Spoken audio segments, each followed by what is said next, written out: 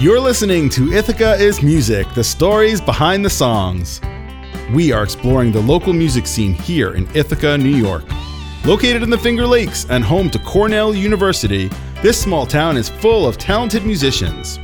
We intend to ask them questions about their craft and have them perform in front of our live audience. I'm Jeff Goodmark.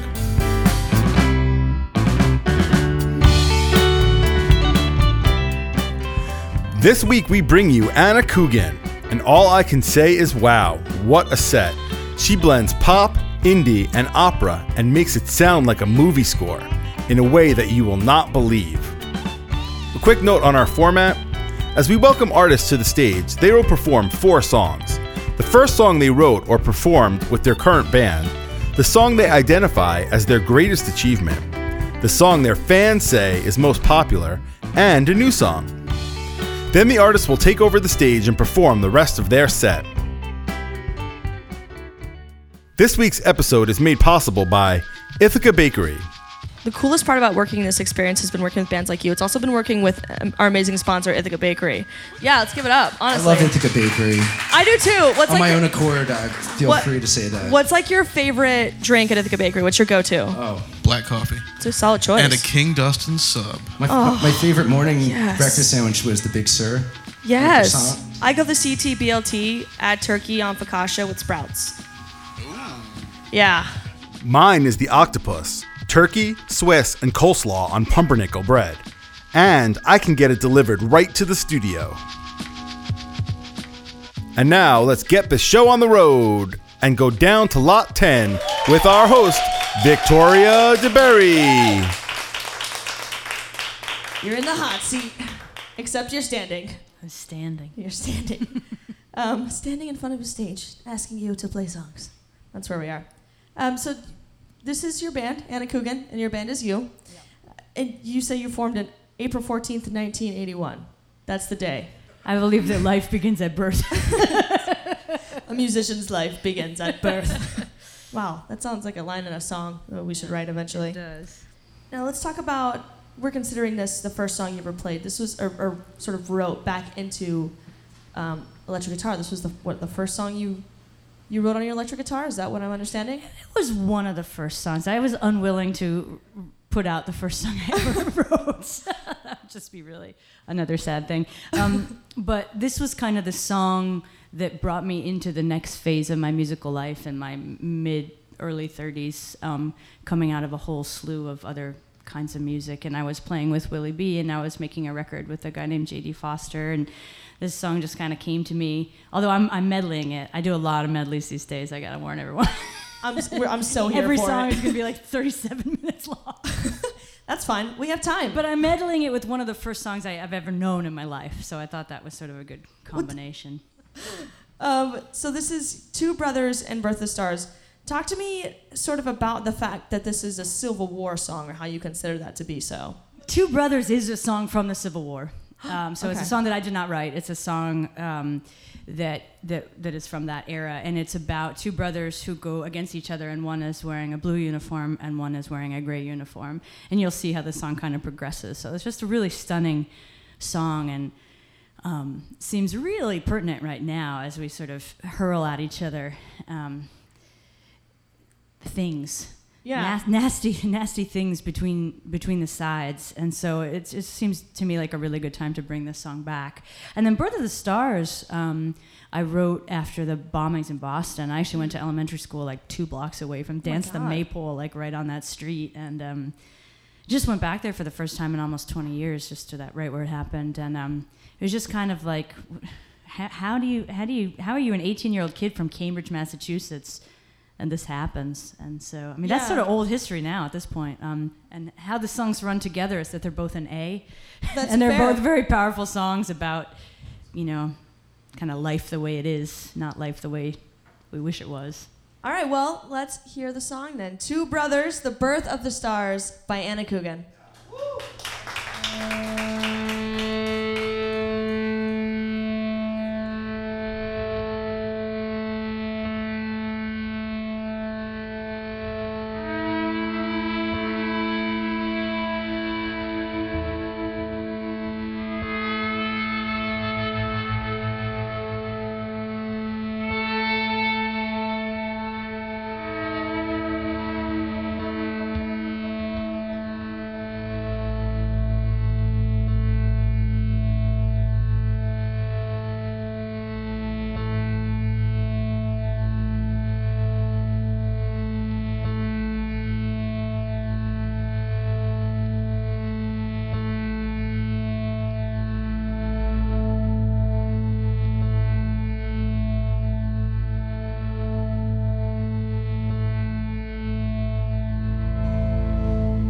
Two brothers on their way. Two brothers on their way.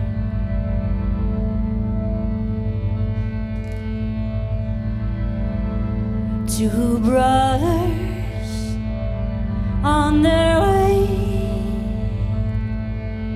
One wore blue, one more gray.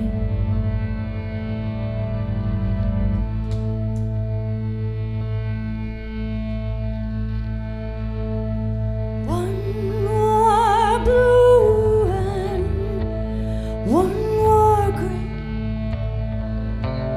As they marched along their way, the fife and drum began to play, all on a beautiful morn. One was gentle, one was kind. One was gentle, one was kind. One came home, one stayed behind, 'cause cannonball don't pay no mind. Cannonball don't pay no mind. Though you're gentle or you're kind, you don't think of the folks behind, all on a beautiful morn.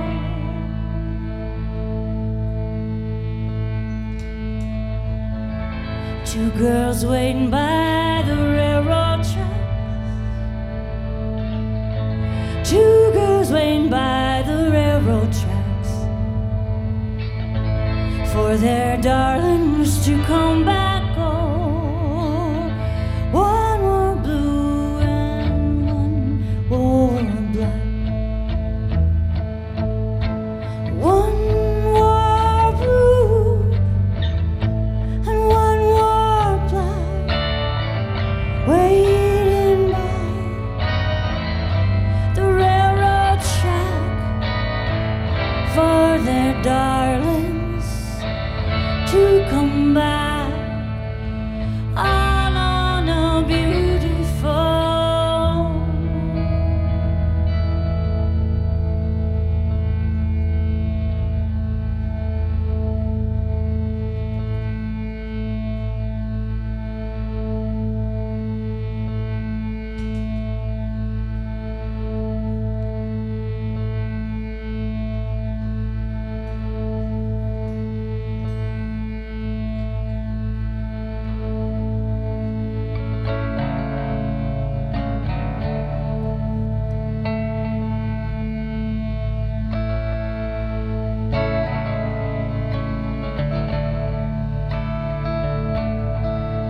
When a galaxy's born in the light of your eyes, like the cradle of stars that is beauty's first cry, like the cradle you lay in when you were first born, like that first minute the light hits the morn, when the darkest hour fades into gray and the cold dew of midnight meets a brand new day, where the lost and the wasted find one last chance.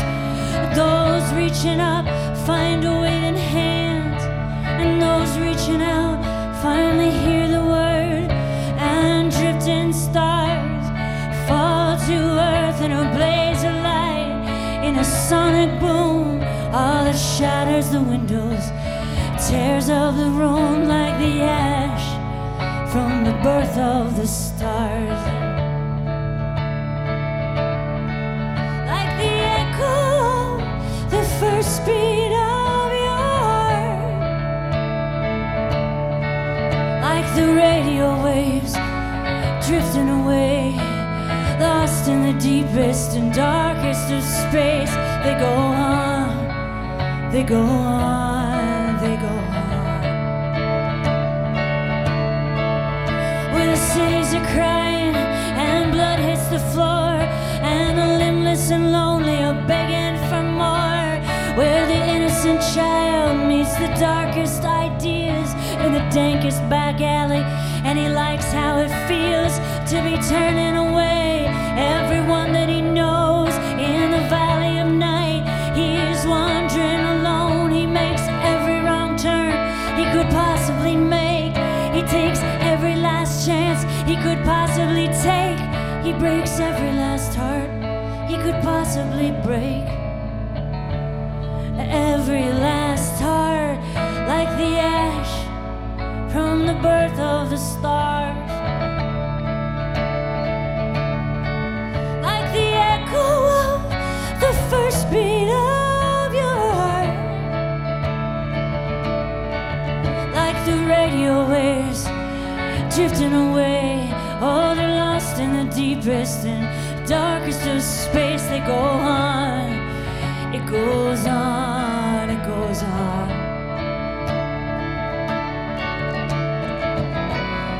How can a world so brave and new ever have led me here to you?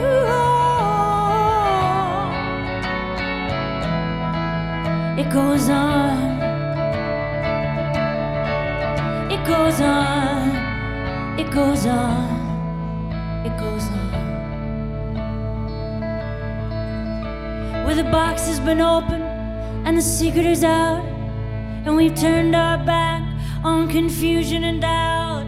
Where the apple's been eaten but nothing has changed, and we're safe in the garden, and we do not know shame, and we do not know naked, we do not know blind, and we do not know envy, and God is just kind, and Cain still loves Abel. There's no sacrifice, and no God would ask that you take your son's life. Oh, and Eve was just hungry, oh, the snake just a snake, and the fruit just a gimmick, hanging low for the taking. And no cities burn, and no one turns to salt as they take one last look, as the towers fall down like the ash from the birth of the stars,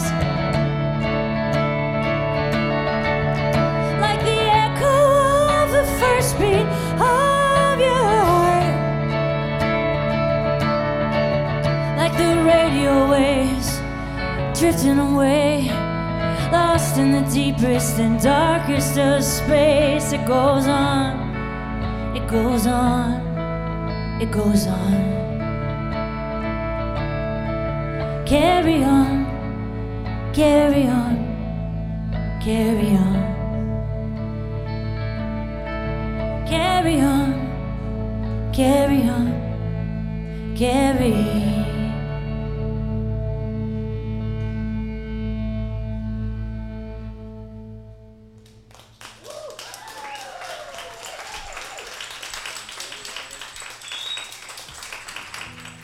Anna, you got me in my feelings, man.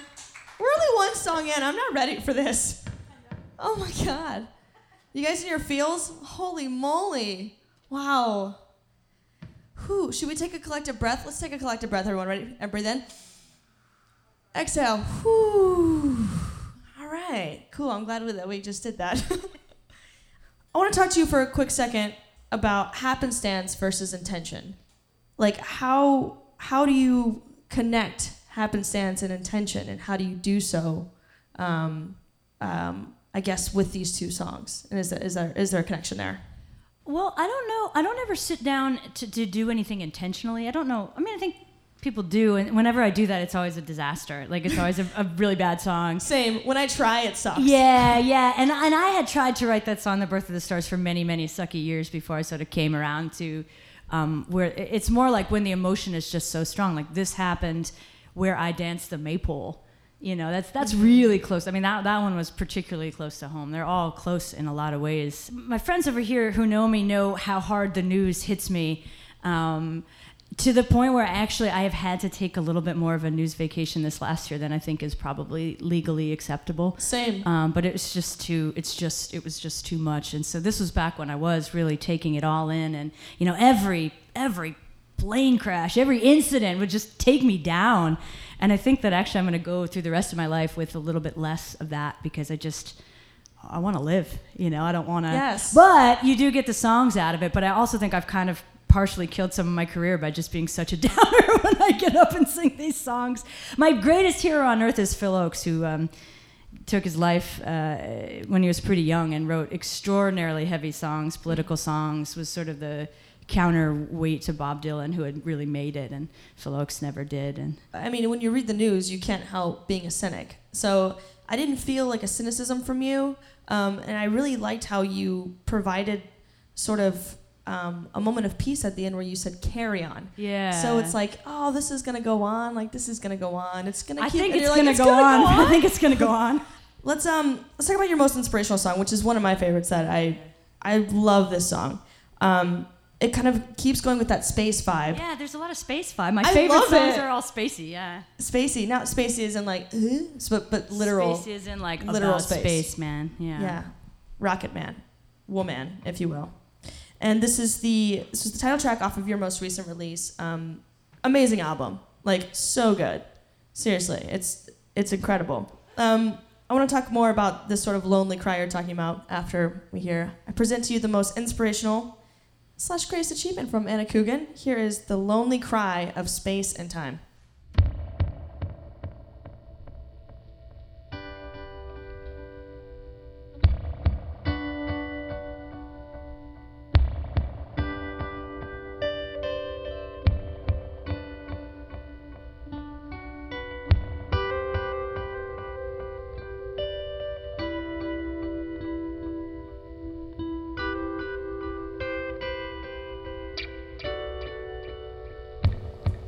The lonely cry of space and time, the rolling waves receding from the darkest star, still reeling from the dawn of time. The dark begets the light, the brilliance of a million suns, the galaxies we gaze upon. So here we are, listening.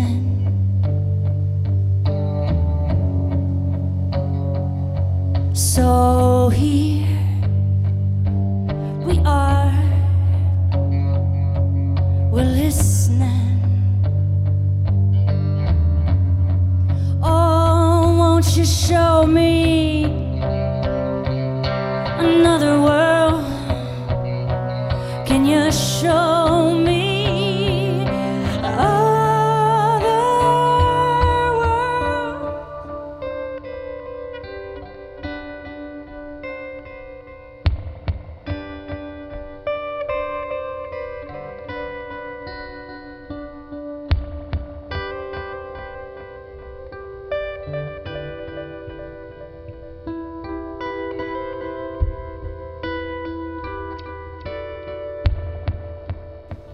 the lonely side through space, through time?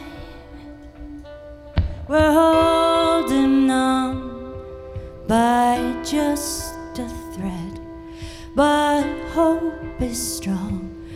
So here we go again.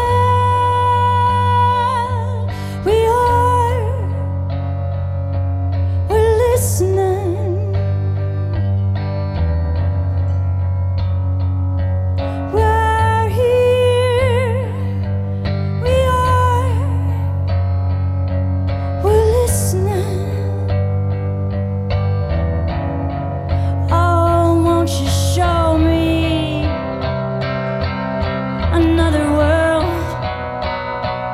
won't you show me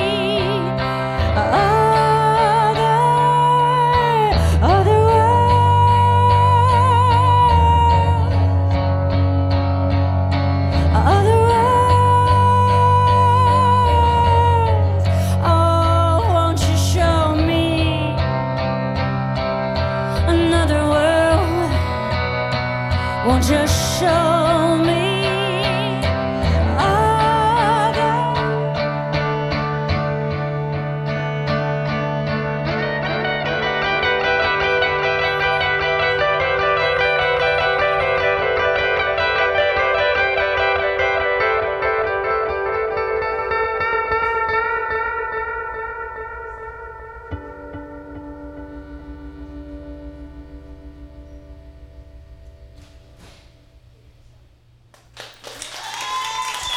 Yes.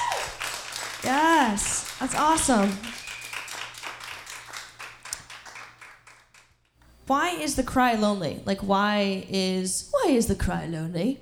But really, why is space? It's just like the sound of this gravitational wave, and nobody's ever heard it until 2016, and it's just kind of like rippling through the universe. It just seems so. Like, I think that a lot of people think being lonely means you're sad. Yeah, and this is like the happiest song I've ever written. It's really, it really is. I mean, it's just like, wow, gravitational waves are cool. And like, wow, you got these people who are getting up every day and going to work in the face of everything and discovering incredible things. Like, what a reason to get out of bed if you're looking for one. I kind of felt like the whole song was a gravitational pull. So the people are saying, show me another world, and then the cry comes to them. It's like, the world kind of found us, because we're looking for it. And I think I told you in that this song was originally part of a score for a movie called Alita, Queen of Mars, which was a very bizarre, many hour long, early Soviet film. Because you scored a couple different films, correct? Yeah, I think I'm going on 4 now. That's so epic. So, and how is that when you're scoring for a film versus writing for yourself? It's so different. For some reason, I just have not, since I put out The Lonely Cry, that record was like a bathtub drain. Like, it just drained everything from me. And I haven't basically written another song, mixed song, or since like 2016, with a few small exceptions. But I've written all these film scores, so it's not like I'm not writing, but it's just like my brain needed to do something else, and I didn't want to expose my own soul. The record that I put out and that I made in 2016 was sort of a prediction of everything to come, and afterwards I was like, yeah, I got nothing else. Yeah. I don't have anything further to say on the matter at this time. Sia, who's a pop artist, well, she wasn't always like a main pop artist. She started off as kind of alternative. She's so my hero. I love her. Oh my God, she's incredible. She gets a lot of her inspiration from watching really shitty reality television. Well, and she just, like, I'm gonna swing from the chandelier. Like, yeah. I didn't know that. But that's a sad song. Sense. It's a sad song. So sad. Do you think that you could ever get to a point where you take some of these headlines that are just so daunting? I hope so. I mean, right now it's kind of like, holy shit. Are you fucking kidding me? Like, oh my God. People voted for this. Or just like, what? Huh? Yeah, so actually, I think maybe I just broke through the ice. So thank you. Yeah, I think so too. Yeah. It's just a lot. Yeah. Everyone give it up. You were here.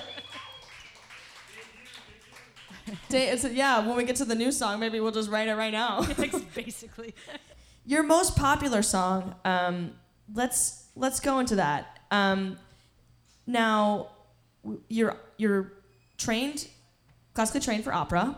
That's not in every single aspect of your song. Like you it's like a spectrum. Yeah, you gotta dole that out. When I first started doing that, it was like opera here and then here and then here and then it got. Some guys like play Phantom, and you're like, no.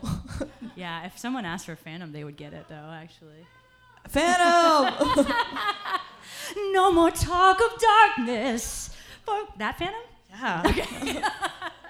Share with me one love. Beverly, get up here. Turn my head with talk of summertime. Why would you say that this is your most popular song? I don't know. This is not my favorite song that I've ever written, but every fan time I favorite. play it, Does it is have it to be- sort of a fan favorite? Okay, yeah, every yeah. time I play it, people just really like it. And when I put out the record, I got a lot of comments on this, which I almost didn't put on the record because I thought it was too much. This is like, is this half score, like half inspiration by you? This is almost all score. Oh, Yeah, wow. This is from The Fall of the House of Usher, where Usher buries his wife alive because he loves her so much, which has got so much metaphor in it that I just Oh can't my even God. touch. They didn't have hashtag Me Too back then. No, They but did not. hashtag wow, like it's incredible how much these films. I'm doing one now that I'll do a song from next that it so resonates with like women. Just this has not gone away. This was there then and it's there now, and so yeah, there wasn't. It's funny. This is a lot of my songs are like so emotional I can barely sing them. This was not ever one of them. But then I'll look in the audience and there's like a dude like passed out in his beer crying. So it's Is that from the song or is it just him being irresponsible? It's a really good question, but it's consistent enough with this song that I think it has something to do with it. Yeah. He started drinking more. Exactly. I give you the fan favorite, most popular song from Anna Coogan. Here is A Wedding Vow.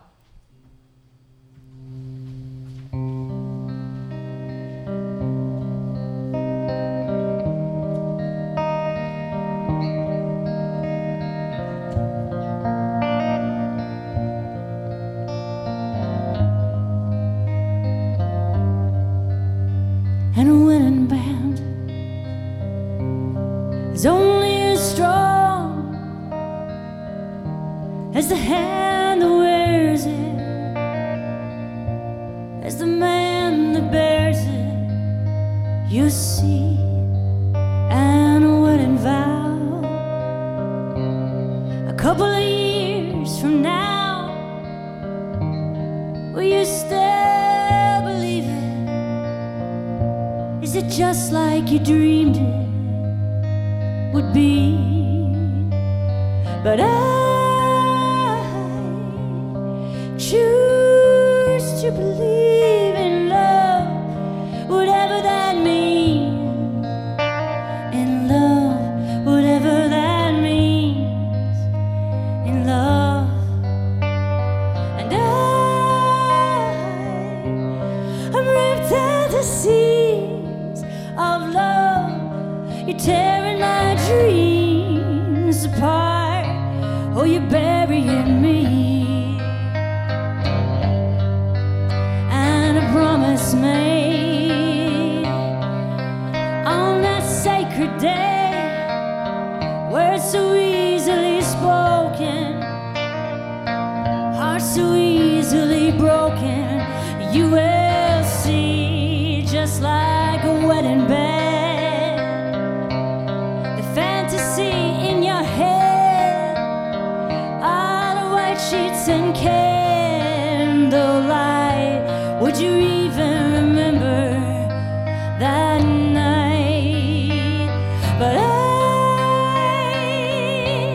I choose to believe in love, whatever that means. In love, whatever that means. In love. And I ripped at the seams of love.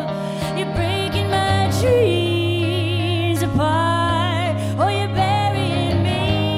You're burying me.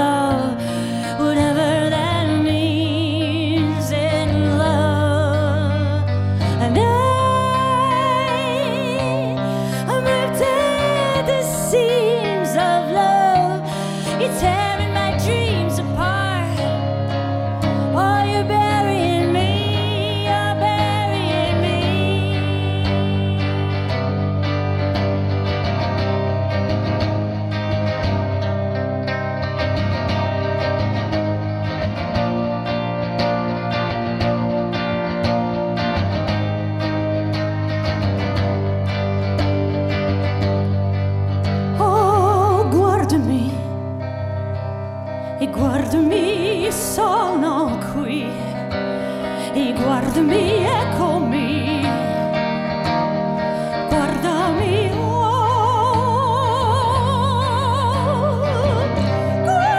guardami, sono qui, guardami, eccomi, guardami.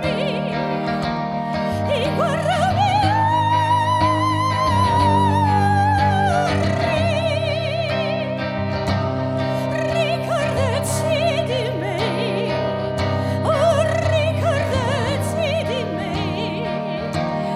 ricordati di me, oh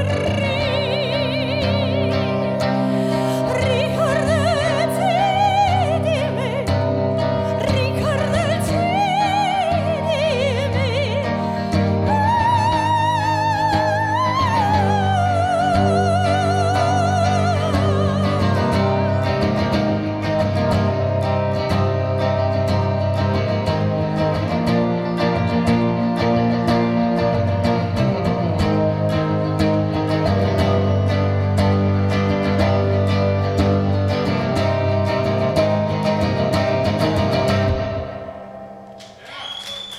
Thank you.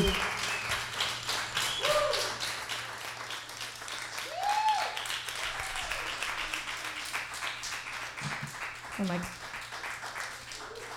Pretty sure I've heckled you at a show. Like, hey, do that opera one, and that was the one I was talking about. That was the one. I mean, I didn't understand anything you just said, so it's totally fine. That's probably for the better. As I'm singing, I'm like, wait a minute, did I get the grammar wrong again?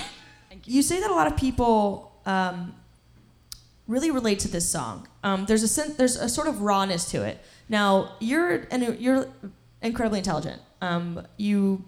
You have a way of putting things in words, and I'm thinking about the first song that you played, Two Brothers and The Birth of Stars. You're very intentional with your words. Oh yeah. But I'm wondering if when you're writing for other people, that sort of meticulousness fades away. So then it becomes something a little bit more general that people can put their own interpretation on. That's what I would like my songs to be, because I really think the more specific it gets, like the worse. Yeah. The worse the song basically is, with a few really strong exceptions. Of course. So I do try to keep them as general as possible. When it's possible. You can't misinterpret how a star is born. You know what I mean? Yeah, but you could put your own take on, like, is that about love? Is that about death? And you can sort of, wherever you are right now, you can put yourself in there. Whereas if it's like, I can't even think of a name because somehow I'm going to incriminate myself. But if you took a name and sung that name and you were in a small town, and like, it wouldn't go well. There's a sense of rawness that I'm hearing for the songs that you're writing with your scores. Yeah. That doesn't exactly happen with your writing. Yeah, I like to keep a little distance from it a lot of the time, I think. When you're writing your songs or for the score? When I'm writing my songs, yeah. The score is more like I'm just writing what they're doing, so I'm not responsible for the behavior of these people. That's so interesting. Yeah. No, I think is it because you don't want to like be completely vulnerable, or is it just like self-preservation type of feel? Well, and also like for a long time I've lived a fairly stable, not particularly exciting personal life. So, sometimes you just have to create scenarios. And then it's funny, they come back and haunt you, and you sing it like 4 years later, and you're like, oh my God, I'm living that song right now. Wow. I wasn't then, but I am now. I totally had that. Or like you'll go back and be like, oh, that's what that song was about. Yeah, exactly. Like they make themselves known. Let's talk about a new song. Okay. Or what did we? I didn't put a lot in there, did I?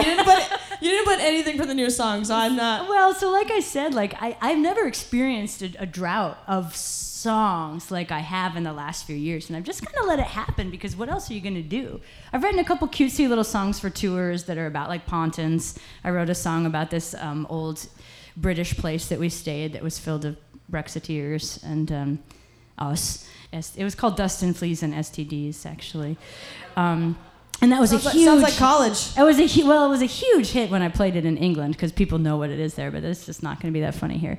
So I think what I'm going to do is do a song from my upcoming opera, and I meant to bring the lyrics, but I didn't. And so this is like totally from the story that I'm writing to. Beatrice Fairfax was filmed in Ithaca, New York, 1916. It was one of the very first serial productions ever. Television I just read about that, actually, yeah. Yeah, so the Wharton Film Museum is doing a lot of stuff right now. They had a play commissioned that one of our dear friends co-wrote, and it's really fun. It's one of these headphone plays that you get to walk around in and go all around the studio, which is Stewart Park. So I watched all the episodes, and one of the people involved with the studio said, we made a lot of innovative stuff, and most of it is not that great. Wow. Plot-wise. Yeah, of we course. were really the forefront of this. So I watched all these episodes. I'm just like, I cannot make an opera about this. This is ridiculous. And then I came to this one episode that was called A Name for a Baby. And basically the premise, and this is 1916, so the premise is that this woman has had this baby by another man, and it has not been named yet because he won't name it because he's marrying, and he's a prominent lawyer in Ithaca, and he's marrying another woman, and he's not told her about this baby. What a dick. So this woman is living in sin somewhere in Stewart Park, and in a pretty nice house. As most women are. Yeah, as one does.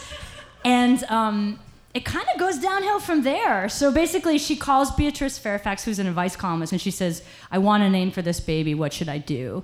And then Beatrix and her trusty partner, Jimmy, they go to Beatrix, they figure out who it is and that he's getting married in high society. Beatrix tells the new wife, the new fiancé, and the lawyer guy goes to the old girlfriend and says, I'm going to do the right thing, just give me time. And then he buys off this really creepy next door neighbor to rape her and make her marry him.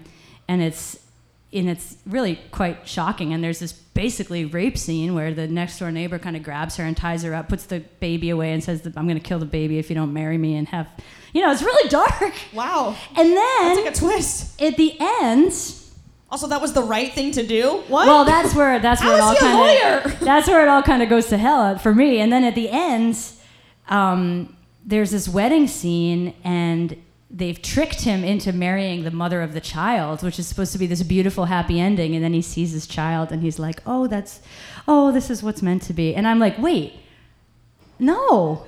Like, he sold you to a rapist. And so I've been really balancing like the outrage I feel about this plot with the fact that it's basically a story that would be absolutely fitting in the Me Too movement today. Oh, wow. Yeah. Well, I give you the newest song from Anna Coogan. Here is Ashes to Ashes.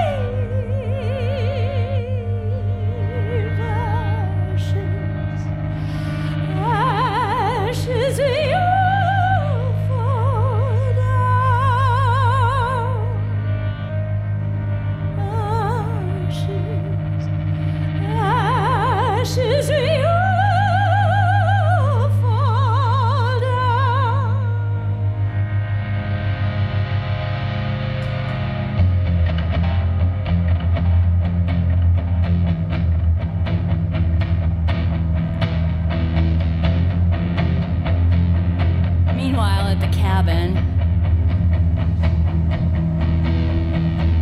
Until you marry me,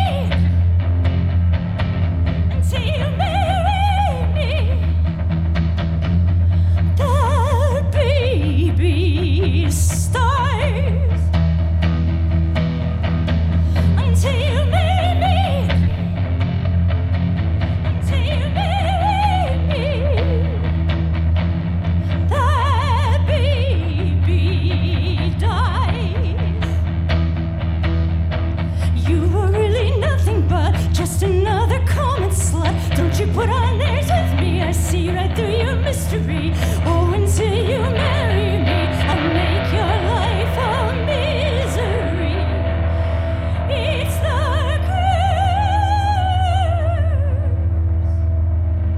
of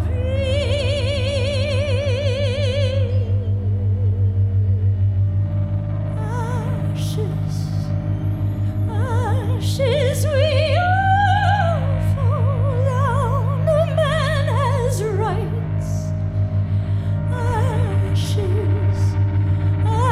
Ashes we all fall down. A man has needs.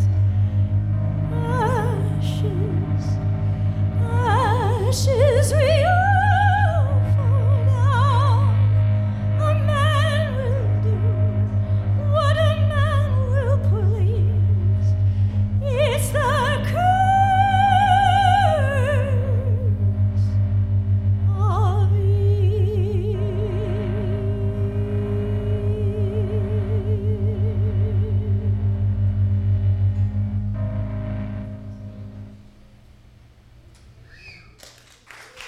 Thank you.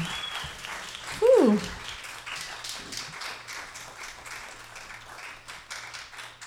Oh man. Something I find very interesting is your use of juxtaposition.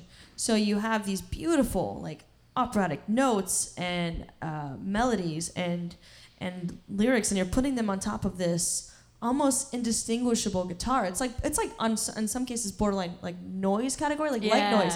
Why did you choose this particular instrument? I guess is what, like, literal instrument to add that to your Well, opera? there's a couple reasons. There's an artistic reason that I really like putting down a pad and then putting away the guitar and kind of singing on top of it. That gives you a lot of note freedom. The other thing is, like, I don't play great piano, so I wrote this whole thing on piano, and then I'm like, well, am I gonna perform it on piano? That's gonna be like me, that's gonna be. I'm gonna perform some of it on the piano, but as this song develops, I'll probably build more of a guitar part for it. But probably by October 6th, it's gonna have to be pretty open like that. So it's kind of like it's part of that need. Like, I've got deadlines, I've got limited numbers of skills, and I've got, I gotta get it done. So a lot of it started that way, and then it sort of became like what I do. So it's almost like convenience became convenience kind of became art, became convenience. Yeah, no, I know. That's I love it's super epic. Let's give it up for Anna Coogan, everybody. Thank you. Amazing. Thank you so much for being here. I want to give a quick shout out to our awesome sponsor, Ithaca Bakery. That picture of you, so cute. It's up on our Instagram at Ithaca's Music. Give it a follow. Give it a like. It's the most adorable picture on the planet. It was a killer smoothie. Yeah, rock on it. Ithaca Bakery for being our season 1 sponsor. Thank you so much, everybody, for being here. I'm Victoria DeBerry. Give it up one more time for Anna Coogan, everybody. Thank you.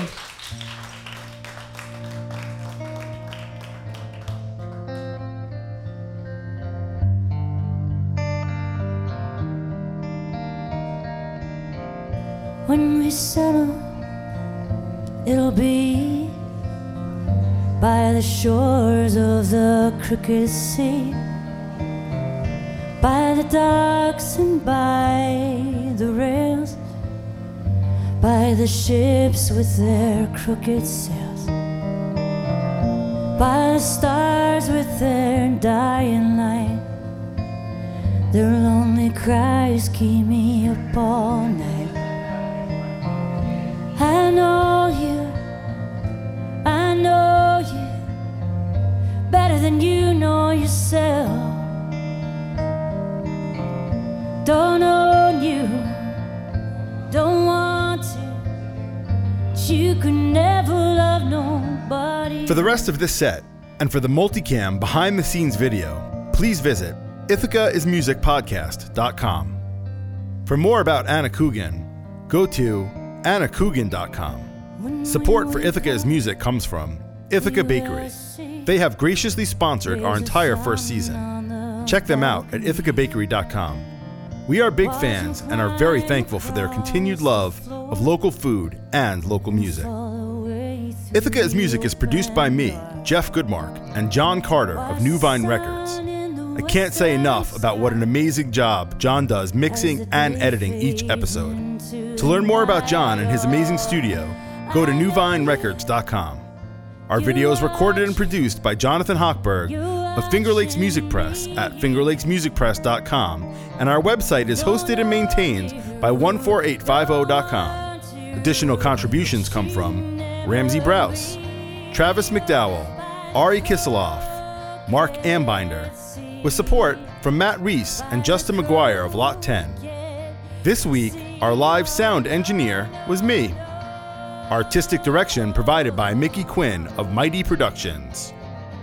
Our theme music is provided by The Uncommons. For more of their music, go to facebook.com/The Uncommons Band. A very special thanks goes out to our host, Victoria DeBerry. You can peek into her crazy life on Instagram at V2B Music. That's VEEDABEE Music. Next time on Ithaca is Music, we bring you Sim Redmond Band. Since their inception in 1999, Sim Redmond Band has been one of Ithaca's most popular and influential bands, blending roots rock, African, and Jamaican music. And remember, summer arrives with a length of lights, and summer blows away and quietly gets swallowed by a wave.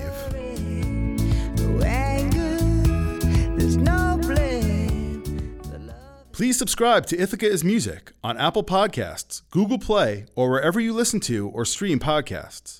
A 5-star rating and review will help other people find this pod, so thanks in advance for that.